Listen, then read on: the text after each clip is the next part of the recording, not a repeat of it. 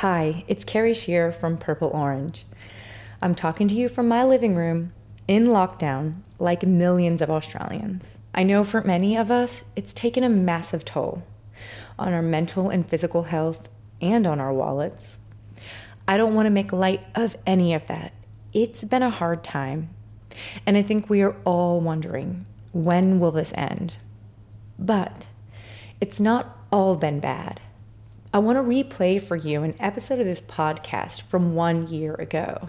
We were in lockdown, and I rang people living with disability to hear how it was going for them. I heard stories of great resilience and strength, and for some, lockdown actually meant a world opening up.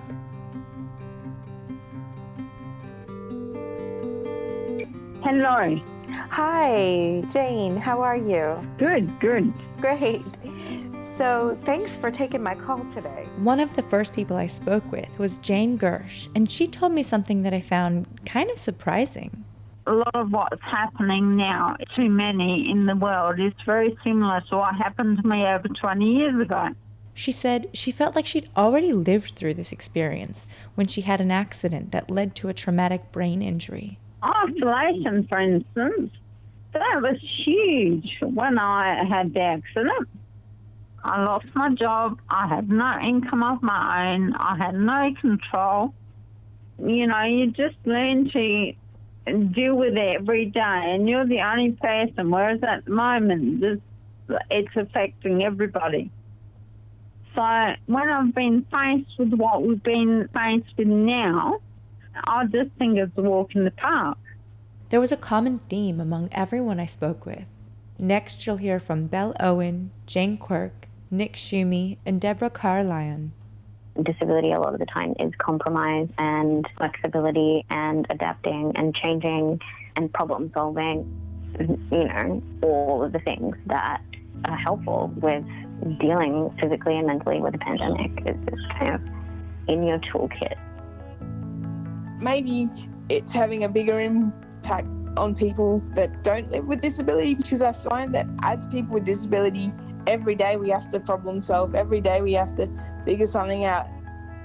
People with disabilities are definitely more able to sort of go with the flow a lot, because there are a lot of people that rely on other people to do a lot of things to assist them with. So if something happened and things would have to change on the fly, whether it's one of your workers couldn't attend or something had to change for whatever reason, people with disabilities are used to things being a bit sort of all over the place sometimes. It makes us more equipped to deal with what's going on.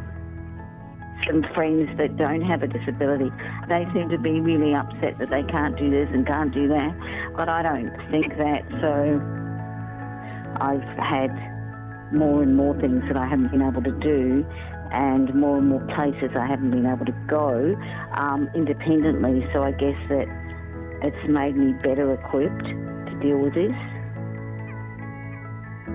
So literally everybody I talked to told me a version of the same thing, that their lived experience of disability made them really well positioned to be able to handle the coronavirus pandemic.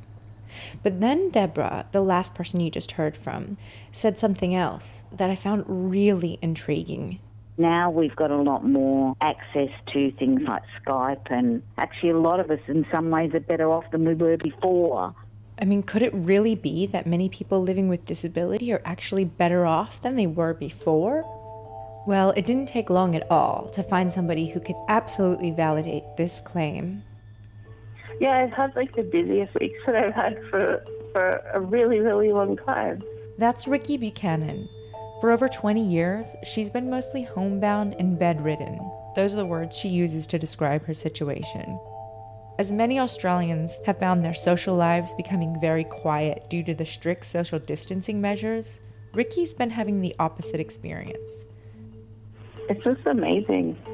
All of these things that I've been campaigning and struggling to make available for 20 years have suddenly popped up and become available. For example, there was no chance that concerts could be made accessible online because intellectual property laws just made that impossible, that there was no chance that film festivals could become online. And I've been to 3 orchestra concerts and 2 film festivals in the last 2 weeks online they've just magically become online because now everyone else needs them. It feels very odd to kind of say this is the upside of this terrible, horrific thing that's happening, because, of course, I wish the terrible, horrific thing had not happened, but it is happening, and my gaining advantage or not gaining advantage isn't going to change it either way. But there was a dark side to this newfound accessibility. The first Melbourne Symphony Orchestra concert that was online, I couldn't even enjoy it. I just literally laid here in my bed and sobbed.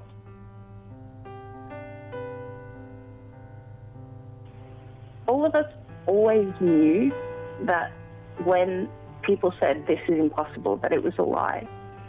Everyone knows nothing is actually impossible in that way. But if there was enough political will, that these things were possible. But it's very hurtful to have it ground into your face that that all those things that we were told for so long were impossible weren't even really very difficult when actually people cared about them. It was just that no one cared about us. Society probably hasn't even noticed that it has suddenly made itself more accessible to bedridden and homebound people. And that's what really terrifies her, because all of this accessibility, it wasn't by design. It was just a byproduct of the pandemic. And so when it's safe for everybody to go back to work and go back out to restaurants and cafes and concerts, is all of this just going to disappear? Like, what do you do when all the stuff you've advocated for lands in your lap temporarily and then gets taken away again? Like, it's really hard to deal with. You know, if all of this accessibility does disappear, disability advocates will have a strong card in their hand. When companies say, no, that's impossible, now we can say, but you did that. In 2020, you did that. It will be much harder for them to argue that it's an unreasonable accommodation to request. But Ricky is also hopeful that maybe now people will be a little bit more aware and understanding. I think a lot more people in society now realize it's really hard when you can't go out and you're excluded from everything. Although being locked down or in quarantine isn't the same as being long-term homebound, that it will give people a bit more of a glimpse of what our lives are like. And hopefully that will come with a bit more compassion, and maybe that will help them understand why I need, and people like me need, accommodations like this. So just take a moment to let this all sink in. Not only are many people living with disability really well equipped to handle the coronavirus pandemic, but some are actually feeling more connected because of the different types of access that have emerged from this. So as Australia starts to ease its social distancing restrictions, let's not lose this silver lining of accessibility.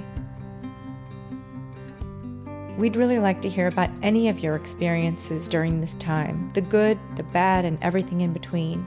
So, if you have a story you'd like to share, please get in touch. You can comment on our Purple Orange Facebook page or send an email to stories@purpleorange.org.au or visit our website www.purpleorange.org.au.